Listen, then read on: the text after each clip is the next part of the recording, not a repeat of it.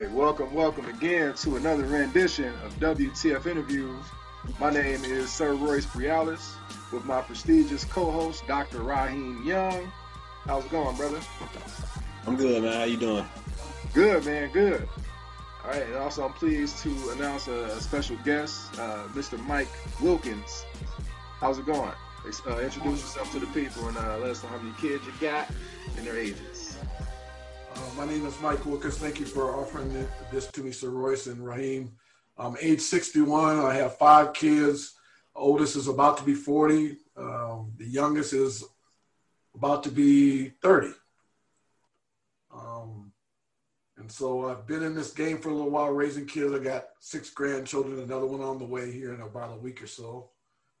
Been blessed. Can't complain. I didn't start out right, though, so I'll admit that. I did not start out right. I wasn't the father that I was supposed to be. I was kind of, making the kids and running and not doing what I was supposed to, and had kids out of wedlock. And I just had a little talk with some friends, especially my mom, kind of put me back on the right track. And, I ain't gonna lie, I was living out of my car because of the amount of child support, but I wanted to pay it because I work in the industry now with people that are on assistance, and I see how it can devastate children when the father's not around and when the finance is not around. And so I was working 3 or 4 jobs. I didn't care, but I did get a chance to have the children with me. Their moms all came to me, hey, they're going with you. Okay. And I was like, okay, I ain't ready for all that, but it was a blessing because it worked out and I got to plant them seeds that I wanted to plant. And, my children said some things to me. Why you so hard on us? Why do you want us to do these things? And then when they got out of school and made it, they came back and thanked me. Oh, thank you, Gad. Thank you for teaching about stocks and bonds. Thank you about teaching. Why did you feed kids when we were kind of, I said, I was trying to pay it forward. I said, you had a place to stay. You had a bed to sleep in. You didn't have nobody raping you, beating you. These kids had nothing. And so feeding them a little bit of something just gives them hope. And I feel like, we as black men really, really need to crunch our numbers and start doing our job, because when I look at the statistics of the number of us that are not in the home or not part of the family, it hurts. Yeah. It hurts. I can't say that in other parts of the world because it seems like it's different, it's more ingrained.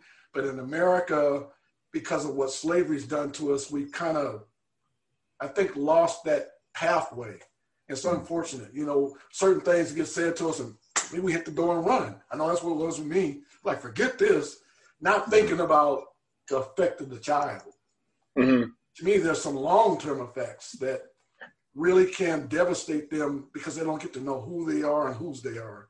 And so I'm probably talking too much, but I had to get back on track, man. I felt like I had lost my way, and I ain't gonna lie to you, I felt guilty every time I saw a child with his father. I just felt guilty. It started eating away at me. Can you talk about your relationship with your dad? How was that? It wasn't good. I didn't know my dad as a child. I got to meet him, off and on points. The good thing is that in 2007 or 8, my father came back to Washington State. I was an ordained minister at that point, and he asked me to baptize him. And man, I ain't gonna lie, I bawled. I was like, what? I kind of cussed him out first, and then I had to forgive him. We had a long talk, and we worked it out. And I became his caregiver before he passed away. And so we had a very bonded relationship. And I just learned a lot that, it doesn't matter when they come back into your life. It's just the fact that they do. Yeah. And you have to accept it for what it is. His father died when he was kind of young, and, his father was in his life. He just didn't understand what it's like to be a father. I said, that's not an excuse, because you don't understand. I mean, there is no playbook. No. We kind of learn as we go, but you need to be there. And so, I told him that, and he repented, but it was hard. I'm not gonna lie, my mom was my dad. Yeah. So do you think, like, you not really having, early on, not really having a close relationship with your dad, that impacted the way that you saw fathering early on in your life? I'm gonna say yes and no, Raheem, because some of it was me. I got to take some accountability. Some of it was me. It was, I was thinking about the money, and my first child's mom and I was in love with her, and I found her messing around, and it kind of tore to the core in me because I was looking for love in all the wrong places. And so when I saw that, I just bolted. And I wanted to go get my daughter. So I would go get my daughter every weekend, and that worked out. But I wanted to be a part of her life in more of a profound way, and with her mom. But it wasn't going to be, and I didn't know how to handle that. And so I had to go talk to somebody, and that person was my mom. She just led me straight. She said, "You know what? You got to make the best of the situation. Look what I did. Look at the sacrifices I made for you." And I was like, "You're right, Mom." She said, "I don't care if it takes 2 or 3 jobs. I'm going to turn you into child support." When she said all that, I was like, man, she's preaching to the choir over here. But it made me grow up. It just made me grow up fast. And I was like, you know what? No more excuses. But then I had another kid, and it was like, okay, now what am I going to do? And so I always worked, but it was just not that plan. When you don't have a plan, you live on somebody. My teacher used to say something to me that really stuck in my mind. You fail to plan, you plan to fail. Mm-hmm. And I said, yep. That kind of is the way I think sometimes it happens for some of us when we don't have that rearing that we need. We don't make a plan, and then all these things start happening to us, and we don't know how to handle it. And that's what it was for me. And I just thank God that I was able to mend my relationship with my father. I have a stepfather that came into my life when I was in the 10th grade that really helped me build this foundation. He was the one that was kind of speaking to me, Michael, you better than that. You need to be a father for your children. It's like, man, you're talking to me. I wanted to get with him, but he was talking so much wisdom that I couldn't ignore it. Yeah. And we still have this relationship to this day that I can call him, talk to him about anything. And he's really like my biological father, but through a spirit, if that makes sense. Yeah, I understand. Yeah. So he was there for you during your childhood experiences. Yeah. What about your dad? How was your relationship with him, like growing up? Well, like I told Raheem, I really didn't have a relationship with my biological dad. He was in and out of our life here and there. I mean, when I saw him, I tried to gravitate towards him, but he ended up going to prison 3 times. So he was gone. Then he moved to Alaska. So it's like we were here, he was there. He was out of my life. And so basically, my mom was kind of my dad. There were some male figures in our lives, but they're pretty much one that, she was having a relationship with. But it was in school where I really got the foundation from this teacher that happened to be from Yugoslavia. He just would say things to me, and I guess he saw something in me that I didn't see, but he would just push me and, say things to me. I'm like, why is this dude always in my ear? He had an all-black school. You need to shut up. Leave me alone. You in the ghetto, man. You know what you're talking. I had all that sharp tongue stuff, but he said things that to these days I remember. You're a big fish in a little pond. Wait till you get out in the ocean and have to swim in the gravity. What you gonna do? And I was like, oh yeah, he's right. And so I had to think about all that. I was a straight A student all through high school, so I had the inklings to do right. I just didn't have the total foundation to push me. And every time somebody would give me something that, could give me glory, I just didn't know what to do with it. I mean, I'll tell you fellas this. I got a job at IBM when I was in high school in the ghetto. In the ghetto. A lot of people don't have that effort. And it was I got it in the 11th grade. There was 16 high schools in Oakland, all interviewed. So one school student from each school. I didn't have the highest GPA. They picked some of the people with the highest GPA. There was a Caucasian student that came that had a 4.6 grade point. I was like, how do you have a 4.6? I don't know. 4.6. Yeah, but whatever. And so something told me do my due diligence on IBM and find out who the founder was and all. And so I got to the interview early. That's what my mom taught me. And this guy showed up 20 minutes late. I think he was riding on his accolades. I didn't have any. All I had was my name and my school. And so when I got there and gave him all this information, this dude, the president, wanted to see me. I was like, well, I done something wrong. But they sat me down and said, we'll hire you tomorrow. I said, get out of here. What? And I don't know if you know minimum wage back then, but it was like $1 something. I got paid $4.50 an hour. So I was on top of the world. That's pretty cool. So that's the equivalent of like making $20 an hour now. Like or more, yeah. Actually, I mean, it helped my family kind of break the poverty level because my mom wasn't working, so I was paying the rent. I was able to get a car. I was able to do a lot of things, but they also gave me a polished foundation. I mean, they didn't play with me while I was there. They showed me some things. I saw some things. I learned things about computers that I can't even remember to this day. But I'm going to tell you, Sir Royce, it cemented my foundation, because every time I went and applied for a job and put that on my resume, I automatically got the job. You worked at IBM? I was like, yeah. I didn't learn nothing. But instant credibility. yeah. Especially for a black man. Yeah. So you grew up in Oakland, right? I was born and raised in Tacoma, where I'm kind of living now. I live in Fife, which is not too far from Tacoma. So we grew up in here till we left when I was 12. I left California when I was 23. So I spent 12, 13 years there, but it kind of rounded out my foundation, Raheem, because if you've ever been to Western Washington or West Coast, knowing your roots, pretty difficult. There's not too many black people, even in the state of Washington to this day. We're minuscule. And so my mom knew everybody in Tacoma. I thought I knew everything about being black till I got to Oakland. When I got there, it was a wake-up call, brother. I was trying to get up out of that place. When I was in North Richmond, I saw what the ghetto was like. Not that it was just us, but I got to see every facet of, other people of color, Native American, Latino, Russian, even down to Asian. And I thought, wow, I thought I had it bad when I really had it good. But when I went to the all-black school at McClymonds, that's when I had a wake-up call, because I got to see that we weren't what people thought we were. We were everything. We were smart, we were intelligent, innovative, on cutting edge. Some of us just didn't apply it. So I thanked my mom after I graduated. I was like, you know what, thank you for allowing me to see what we are as African Americans. Even though I'm mixed with all this other stuff, I was happy that, because I didn't know who I was here in Tacoma. And so going through that helped me out. So what year was that? Like when you went out to? We left in 1970.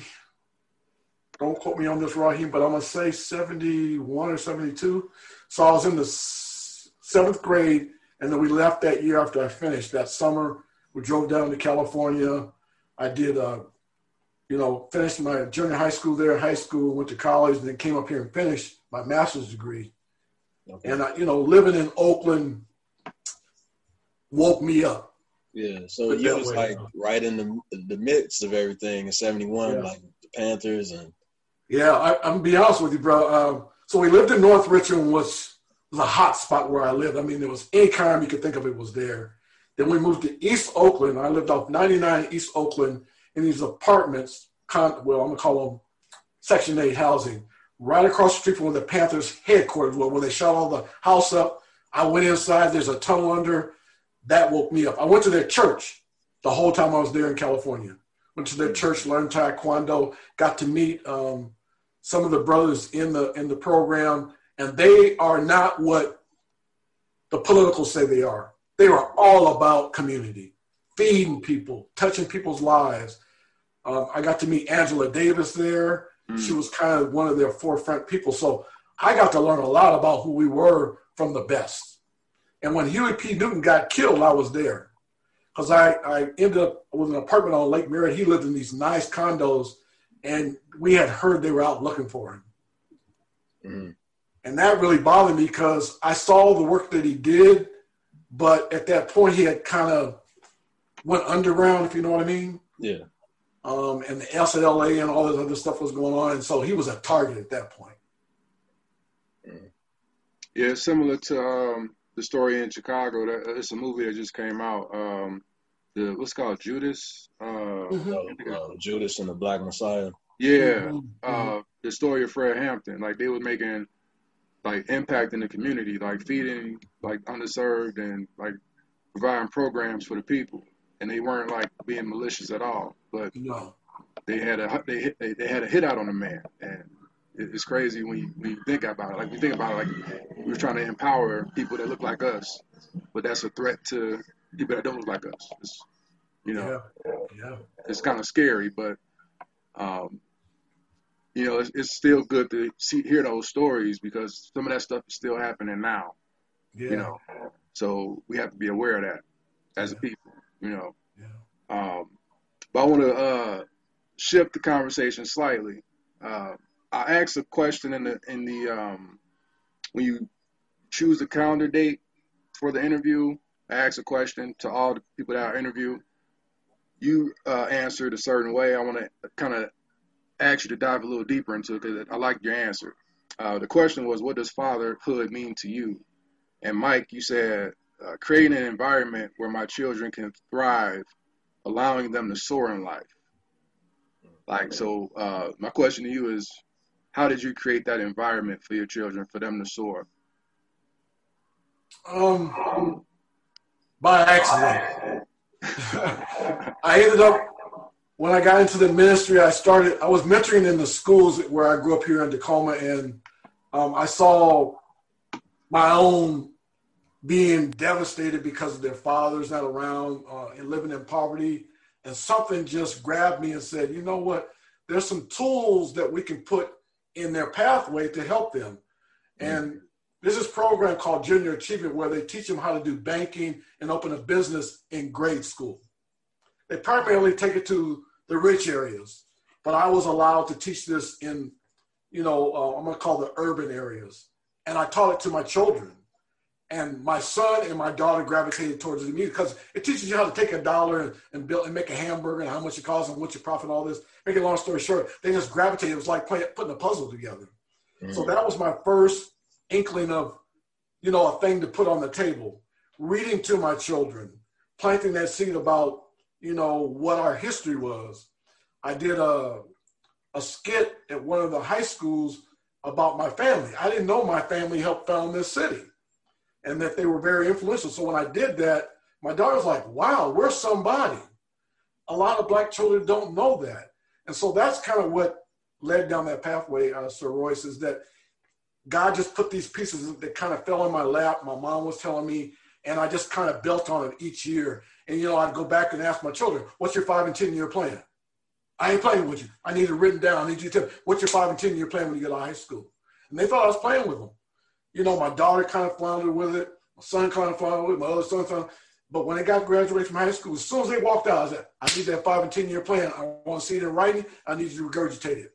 And my oldest son thought I was playing with him. The architect, he thought I was playing with him. I said, you got till August to get it straight. And so he called me on July 27th. Dad, I got some information I need to share with you. And I was like, it better be a job or going to school. And he said, can I take you somewhere? And he took me to a school. And I was like, boy, what are you trying to do?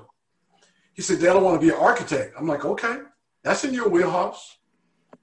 I said, but what are we doing at this school? He said, I aced the test. They want to let me go to school. I need your signature to pay. I signed that dotted line so fast I didn't know what to do. I didn't care what it cost. And when I walked away, I said, son, you really impressed me. He said, it was all that teaching, all that foundation, all that preaching. And I thought, oh, I didn't know the effect it was going to have. Yeah. But, the Bible says, train up a child in the way they go. When they get old, they won't depart from it. That seed going to take root at some point. My grandma loved that. She loves that one. Oh, man, I heard that so much. But that's true. It's so true. And what's amazing is that it's going to leave an impact on your grandchildren. That's something that your son is going to pass down to his kids, and then so forth, So you laid a real big foundation, like for, generations to come. That's really awesome. Now, I commend you for that. Thank you. Yeah. Thank you. That's cool. Did that answer your question, though? Nah, yeah, you gave me actionable tips. I'm typing notes, too, so I got stuff to give to the people. So if I have them create a plan, teach them about money management, and read to them. That's what I heard from you, like how you made that environment that led them to the people that they became, and that they're becoming still, Yes. That's awesome. Thank you. So I know earlier you talked about you and your dad not really having a close relationship growing up. Did the lack of him being in your life, did that teach you something like indirectly about fatherhood? Most definitely. You know, Raheem, I was lucky enough to get into the banking business at a young age, and there ain't many of us in banking even to this day. No. I think there's only one black owned bank in America that by a country singer who's dead now, but he's the only one I could find. And I just thought, I mean, I was at a high level, I was at a senior level, I was giving out millions of dollars all the time, and I was always running into people that didn't look like me, and that bothered me, especially when, you know, I'm kind of the boss and I can tell them yeah and nay, and they didn't like it. And so that really devastated me. And I thought, man, why did my dad do that for me? But it wasn't his fault.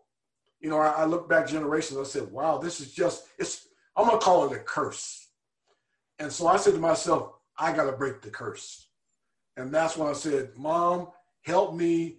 I'm going to surround myself with people that are doing the right thing. So I surrounded myself with men that were being fathers, even though it was embarrassing for me. They get up my face, you know, Mike, that's not how you talk. And Mike, you don't do that. And it helped me kind of build that shallow ground into something solid.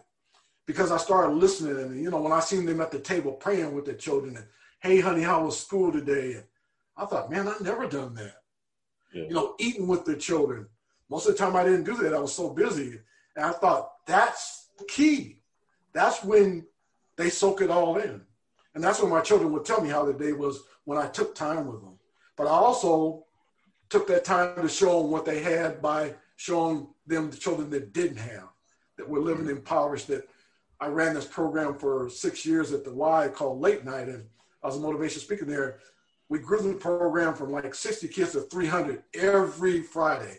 I mean, they were in need. And when I speak to them, they start gravitating to me. I'm like, you know, I ain't your father. I ain't your, you know, I'm just trying to help you. But I found out that I was the only father figure they had. And so I brought in some key people that helped some of these kids that were failing in school to get some credits while they were there. I had them take some home ec classes, some cooking classes, some gym classes. I said, you know, I'm going to find somebody from the school district. My mom knows people, and I'm going to make sure you at least get one credit for going to those classes. As long as you're consistent, every Friday here on time, I don't hear no excuses, you'll get it. And so we had 20 children that graduated from that were behind on credits. That one credit helped some of them graduate. Mm-hmm. They gave me all the credits. I said, no. We all came together and kind of, you know, cleaned this up. It's just something God gave me. But I said, I made you guys accountable. You had to do the work, not me.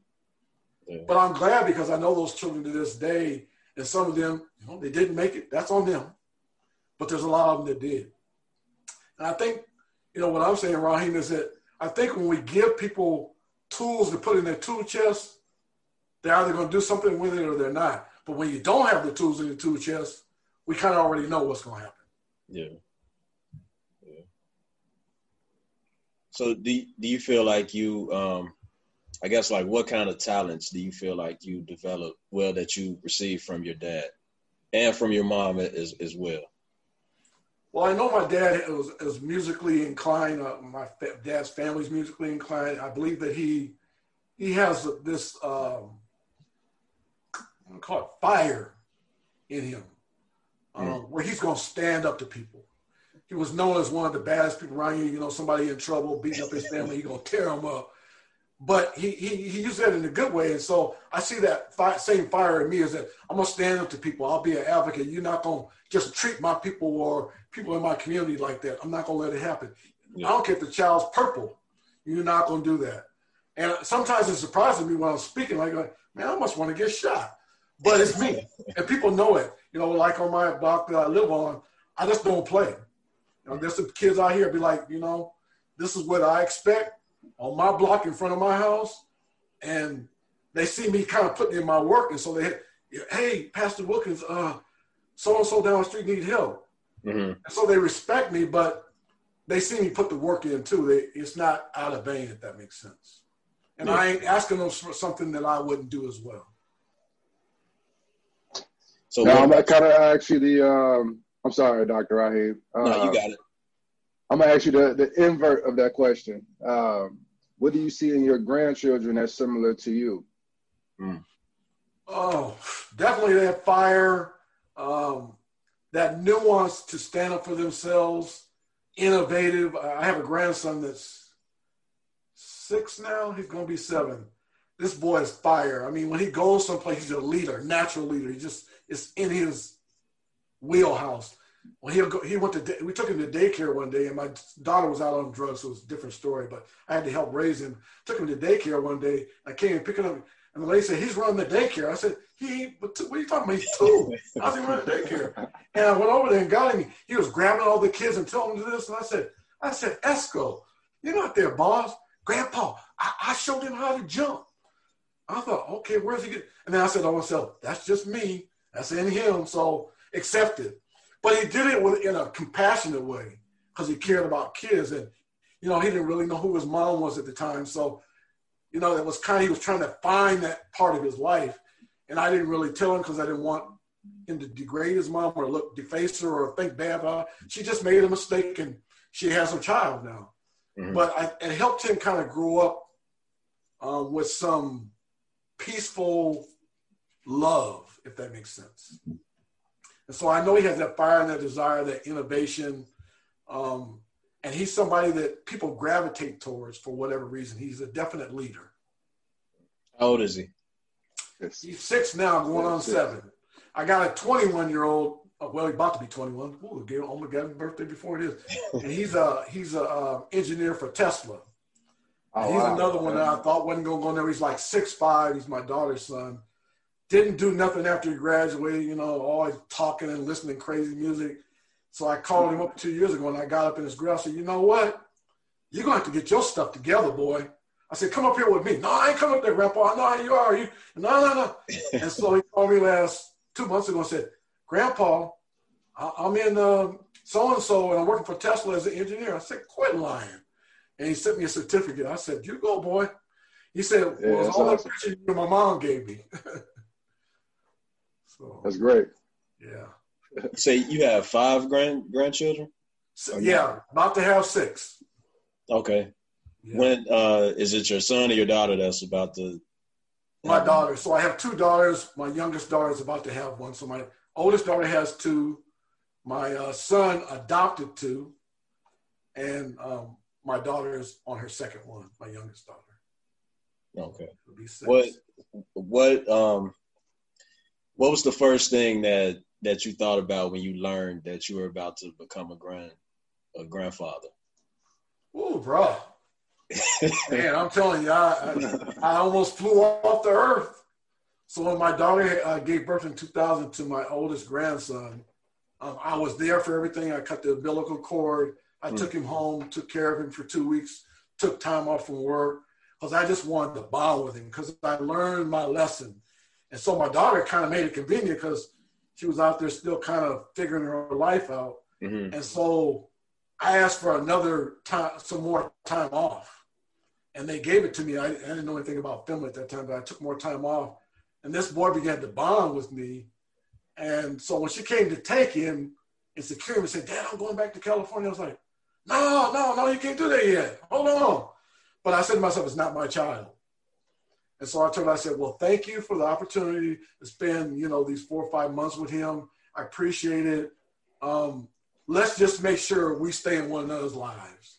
Mm-hmm. And so to this day, my daughter confides in me for just about anything.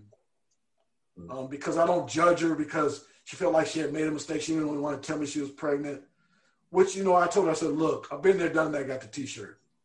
Yeah. But at some point, you're going to give birth. So we got to talk. What do you want to do? What's going to happen? When that baby pop out, it's a little too late. Mm-hmm. And so when she had her second child, she called me.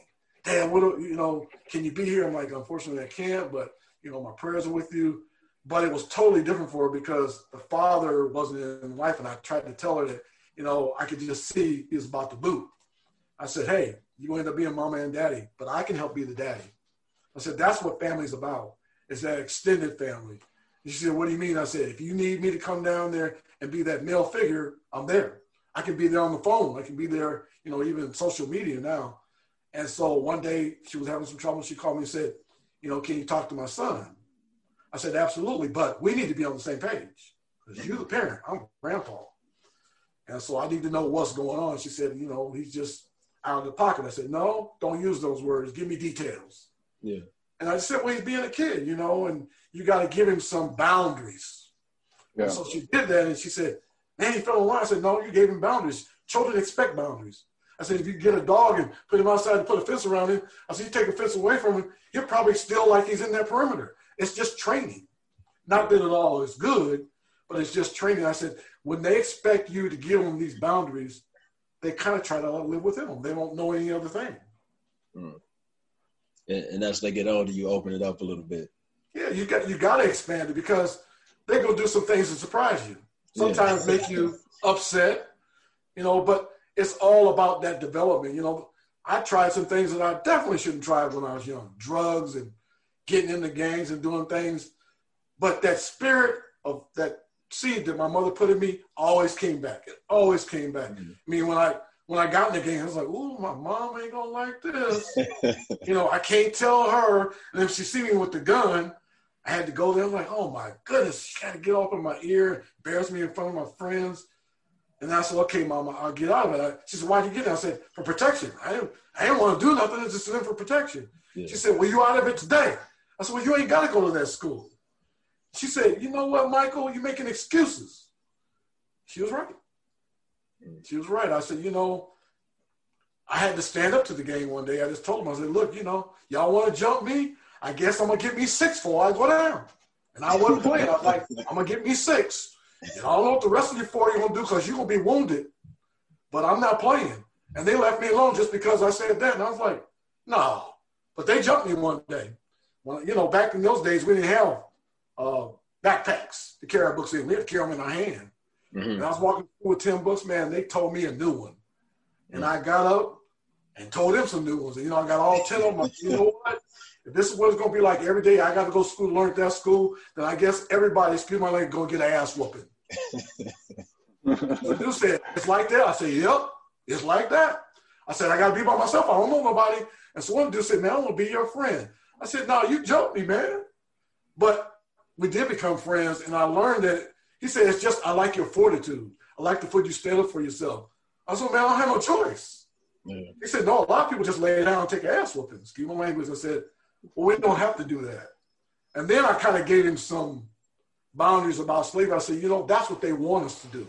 They want us to degrade one another, beat up one another. I said, because they think we ain't nothing no way. When I said that to him, he's like, man, dude, you truth.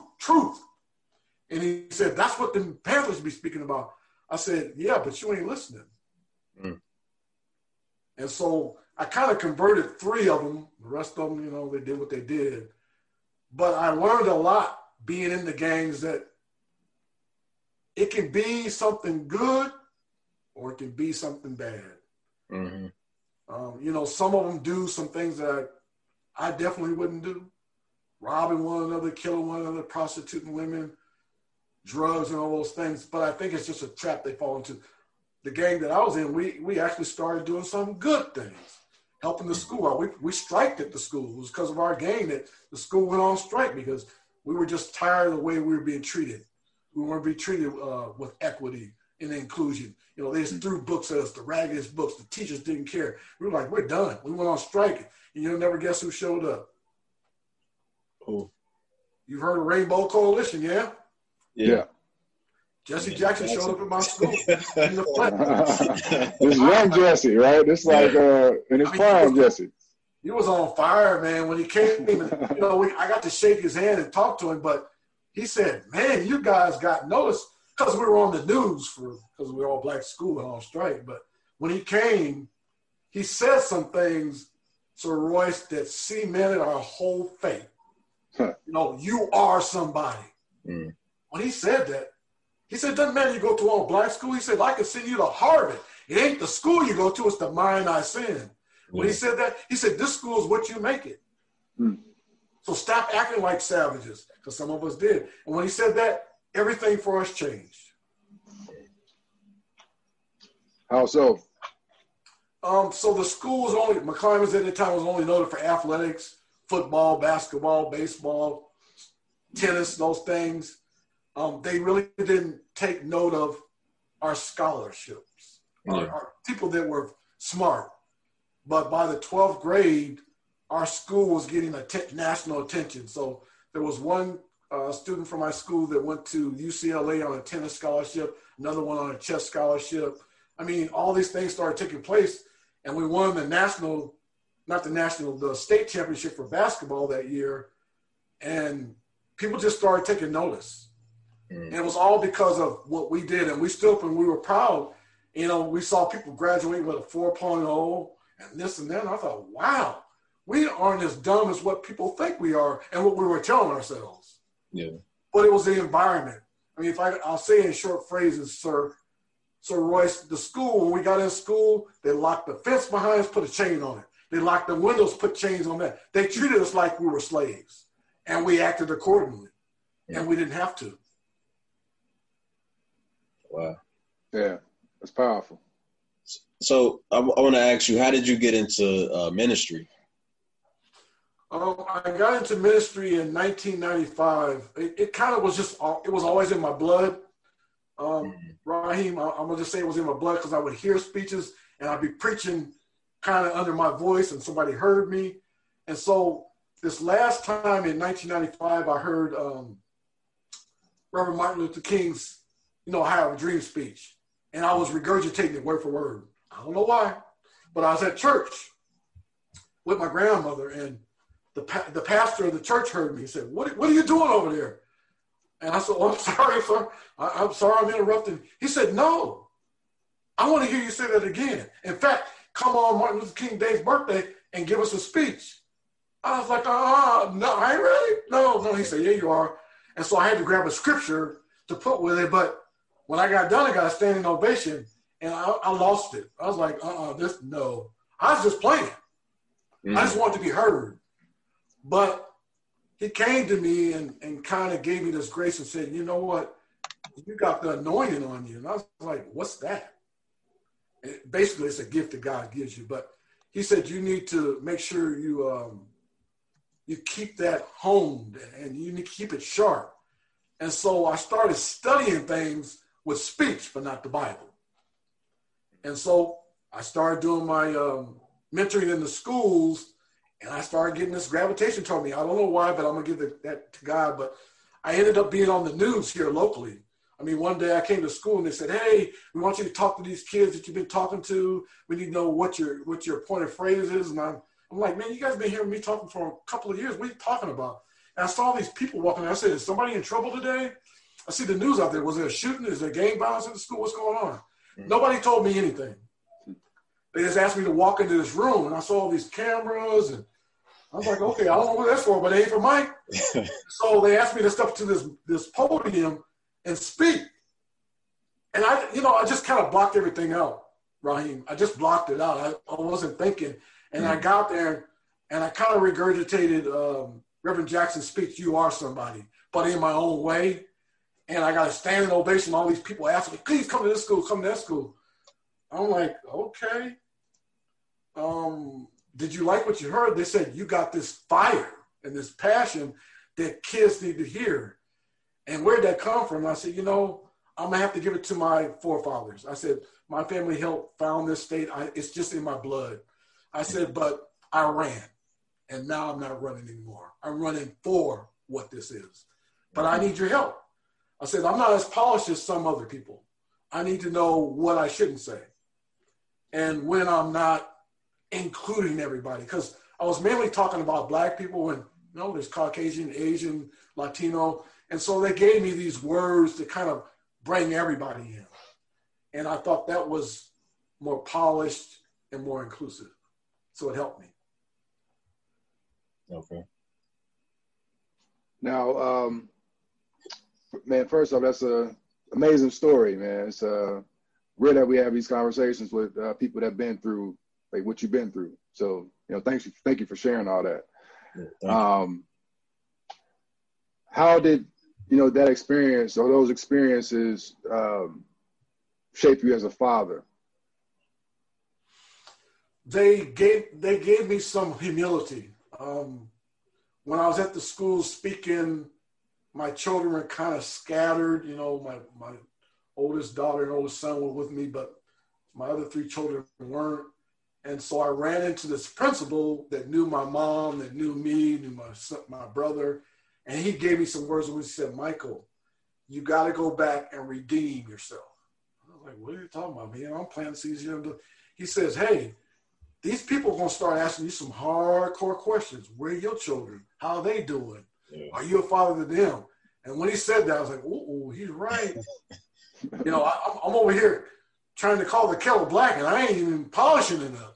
And so when he said that, I went back and found my youngest boy on my own. I knew his grandmother's name, looked her up, called her up. I said, you know what? I want to see my son. And she's a white woman, so I'm just tell you that. I thought she was going to blast me because she can't stand black people. I thought she was just going to blast me. She said, Michael, here's his telephone number.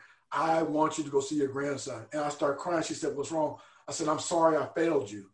I'm sorry I haven't been a father. She said, you still can be. Yeah. I said, you're going to allow me to be? She said, I don't have anything to do with it. That's up to you. You have it in you. I see it. And when she said that, I was like, what is she talking about? She can't stand my guts. So she invited me to come over to her house, and I got to talk to her husband, and I said, you know, I'm so sorry, sir. He said, you know what? I grew up racist. I don't like black people, but something about you makes me want to change my mind. I said, no, it's my grandson. It's my grandson. That's how he said it? That's how he said it. But I knew he was talking about my grandson. And I said, you know, sir, why are you racist? He says, well, that's all I know. I said, well, it ain't all you can learn. Yeah. And I said, you know, I'm learning something while you're learning something. I said, let's both learn together. And so when I ended up in the banking, I ran into him because he owned the RB Center.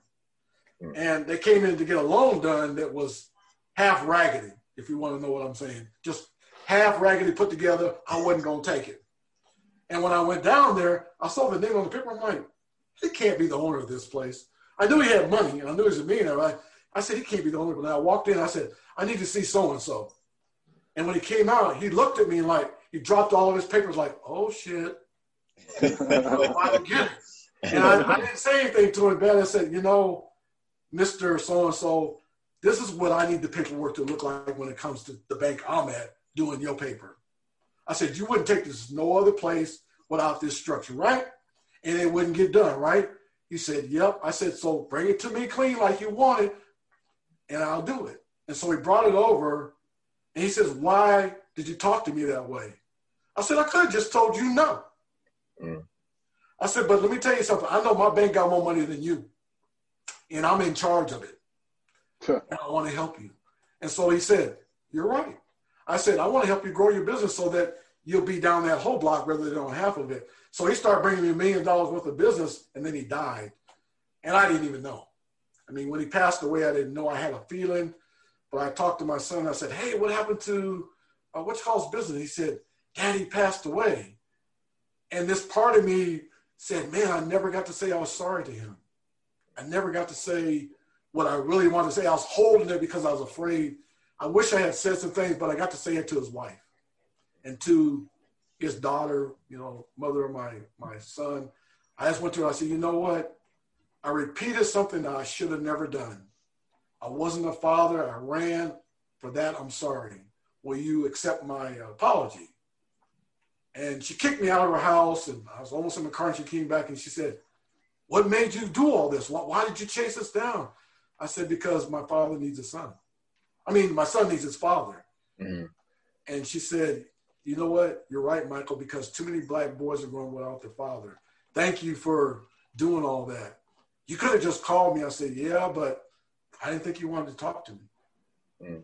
So I was kind of running scared. But, you know, I think God puts you in places and pieces of the puzzle get put in front of you, and you got to either take them and use them or let them fly away. Yeah. That's so.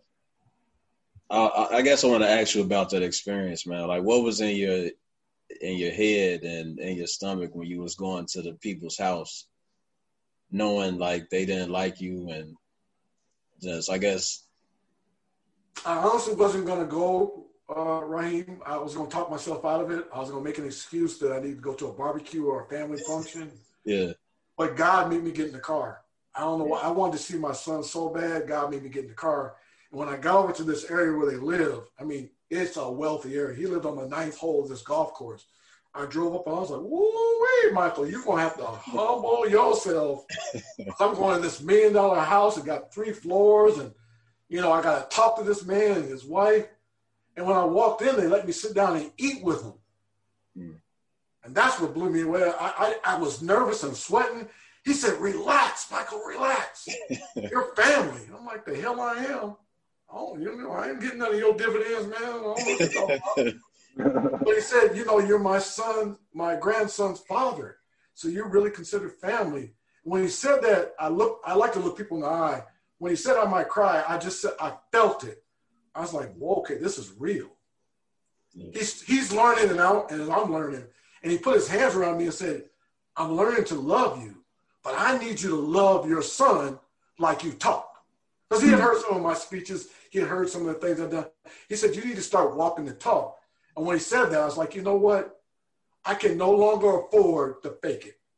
I kind of been faking it. I can no longer afford to fake it because my children are the ones that are getting the brunt end of this. Not him, not me, my children.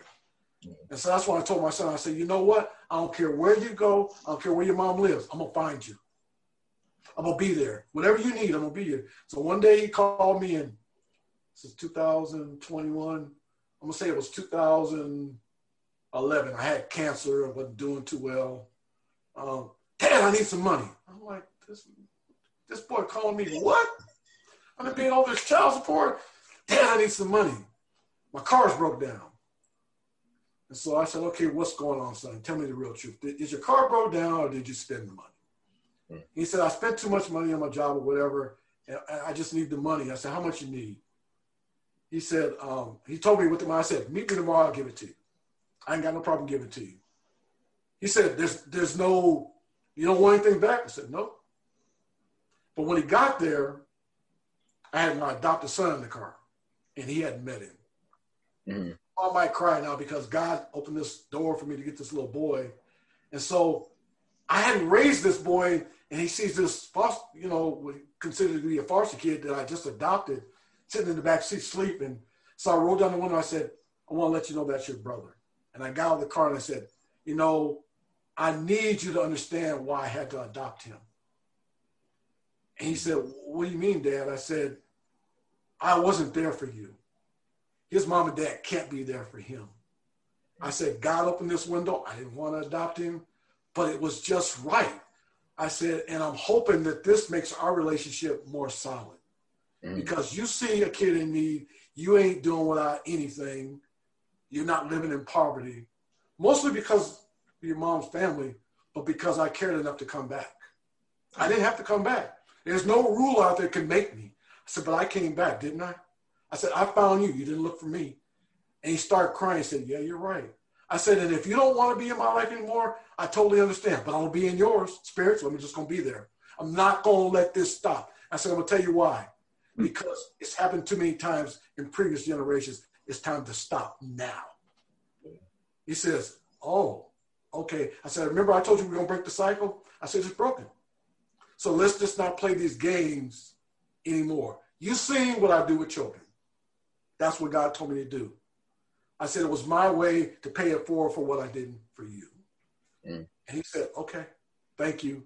I said, if you need something from me, son, let's just make sure it's not always money. And I wasn't saying that in a bad way. It's like, sometimes you just need love. Sometimes you just need to talk. Sometimes you just need some condolence or something. Sometimes you just need help. You don't always just need money. And he didn't understand that until he called me one day and said, my girlfriend left me. What am I supposed to do? I said, you're talking to the wrong person, man. I've messed up on too many relationships. But I went to the Bible and I started reading some stuff and I gave it to him. I said, son, call her up and repent. Just tell her, you didn't know how to handle it. That you didn't really have a father. She knows that. She met me. I said, just be honest, be forthwith and transparent. And so he did it. He didn't get her back, but she at least cares enough about him to this day. She still checks on him. She said, I love you, but I can't love you as a mate. I love you for being, truthful. I said, sometimes that's what women need because they've been so broken. And some of it's our fault as a man. I said, and this black woman is somebody. She's a cheerleader for the football team. She's a chief cheerleader. She got a scholarship, and she picked you. repent. And so when he did it, he told me, he said, thank you, Dad, for that advice, because it helped me kind of see where I was going, that pathway I was making. I was running like you. I said, that's why I stopped you. Oh, that's powerful, man. I know we getting close to time, but I want to ask you one last question. Yes, sir. If you could give advice to a young father, what would it be? Don't stop trying to be one. No matter what. I don't care what obstacles come your way. They're going to come. Yeah. I heard this sermon called Crushing, meaning you're going to go through some things. You're going to have some hills to climb, some valleys to fall in. That's what makes you a better person, as long as you don't let it kill you. Yeah. As long as you don't let it defeat you. Just don't stop trying to be a father, because there's everything out there to make you stop. Social media, distractions, TV, beautiful women, whatever it is. All those tangible things are out there. But the most important thing is being a father, being a husband, being that community that we have. And if you don't do that, you're going to look back and it'll be a little too late. You may not get the opportunity I have. That God did that. I didn't do that. Some of us pass away before we get to plant that seed, or something happens. And so take advantage of it, soak it up, because I look back now and that woulda, coulda, shoulda sometimes burns a hole in me. But I've learned from it. And to me, as long as you learn from it, you're a better person. So take it from me, somebody that had 4 children out of wedlock, wasn't always there, felt embarrassed. You don't have to be a perfect father. There is no such thing. No. The only perfect father there was is Jesus, and we hung him on the cross. So, they're going to come after us because we're smart, we're eloquent, we are go-getters, but don't give up in the fight. Fight. Fight for your right to be a father, because it's essential. It's the pinnacle of life. If I could give $1 million away to be the father that I would, because it's more than money. It's about the impact you leave when you're dead and gone. I can hear that fire. I can hear that fire. And I can hear it in your grandchildren too. Talking the same way. Man, definitely thank you for this. This is I've said this the last couple of episodes, but this is one of my favorite episodes. I will put this in the Hall of Fame because you definitely have an amazing story. And thank you for sharing it. Thank you for sharing it, Mike. I appreciate you. Thank you. Thank you for the opportunity. You don't know what this means, Sir Royce, because you didn't have to give it to me. You didn't have to give it to me, So I humbly say thank you, because, for some reason, he reaches out to people on LinkedIn and they're looking at my page and they like it. I can't give that to nobody else but God. Yeah, definitely, man. All right, so for Sir Royce Brialis and for Dr. Raheem Young, wait. Appreciate. Hey, Royce, hold on a second. I'm sorry for cutting you off, but Mike, if people wanted to get in contact with you, oh right, my bad. Yeah, can you let them know how they can reach you? Sure. I don't know my LinkedIn page number, so I apologize. I got it in the link below. I got it, the link for it. You can share that. They can also reach me on email at restoration_counseling@yahoo.com. I would give up my phone number, but God has told me not to do that. So I'm going to say, reach out to me, email or LinkedIn, and I'll kind of vet the process from there, because my time with my family is precious. Also, I have your Instagram handle. Positive is me, just as it sounds. Search him out. He's on Instagram. He's awesome. Thank you. Yeah, please reach out to me. I'd be glad to help anybody I can. Yeah, definitely appreciate it. If I could put this plug in before we're done, I have a book coming out that's going to be released in June or so. That's about surviving cancer.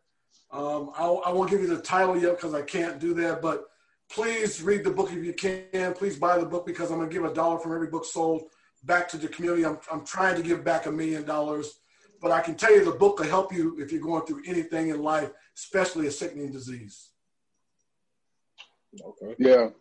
that's something we can actually do for Father's Day. If that comes out in June, we can do some giveaways and give those away, like a few books away, like from us to the people, to dads. So we're going to talk about that after this. But yeah, definitely appreciate that. Okay. Amen. All right. Anything else, brothers? That's it. All right. No, this is a good one. This is a great episode. And again, Mike, I appreciate it, man. And for myself, Sir Royce Brialis, and for Dr. Raheem Young, signing off WTF Interviews. Enjoy and leave a review if you so inclined. This is a great one. Yeah, signing off.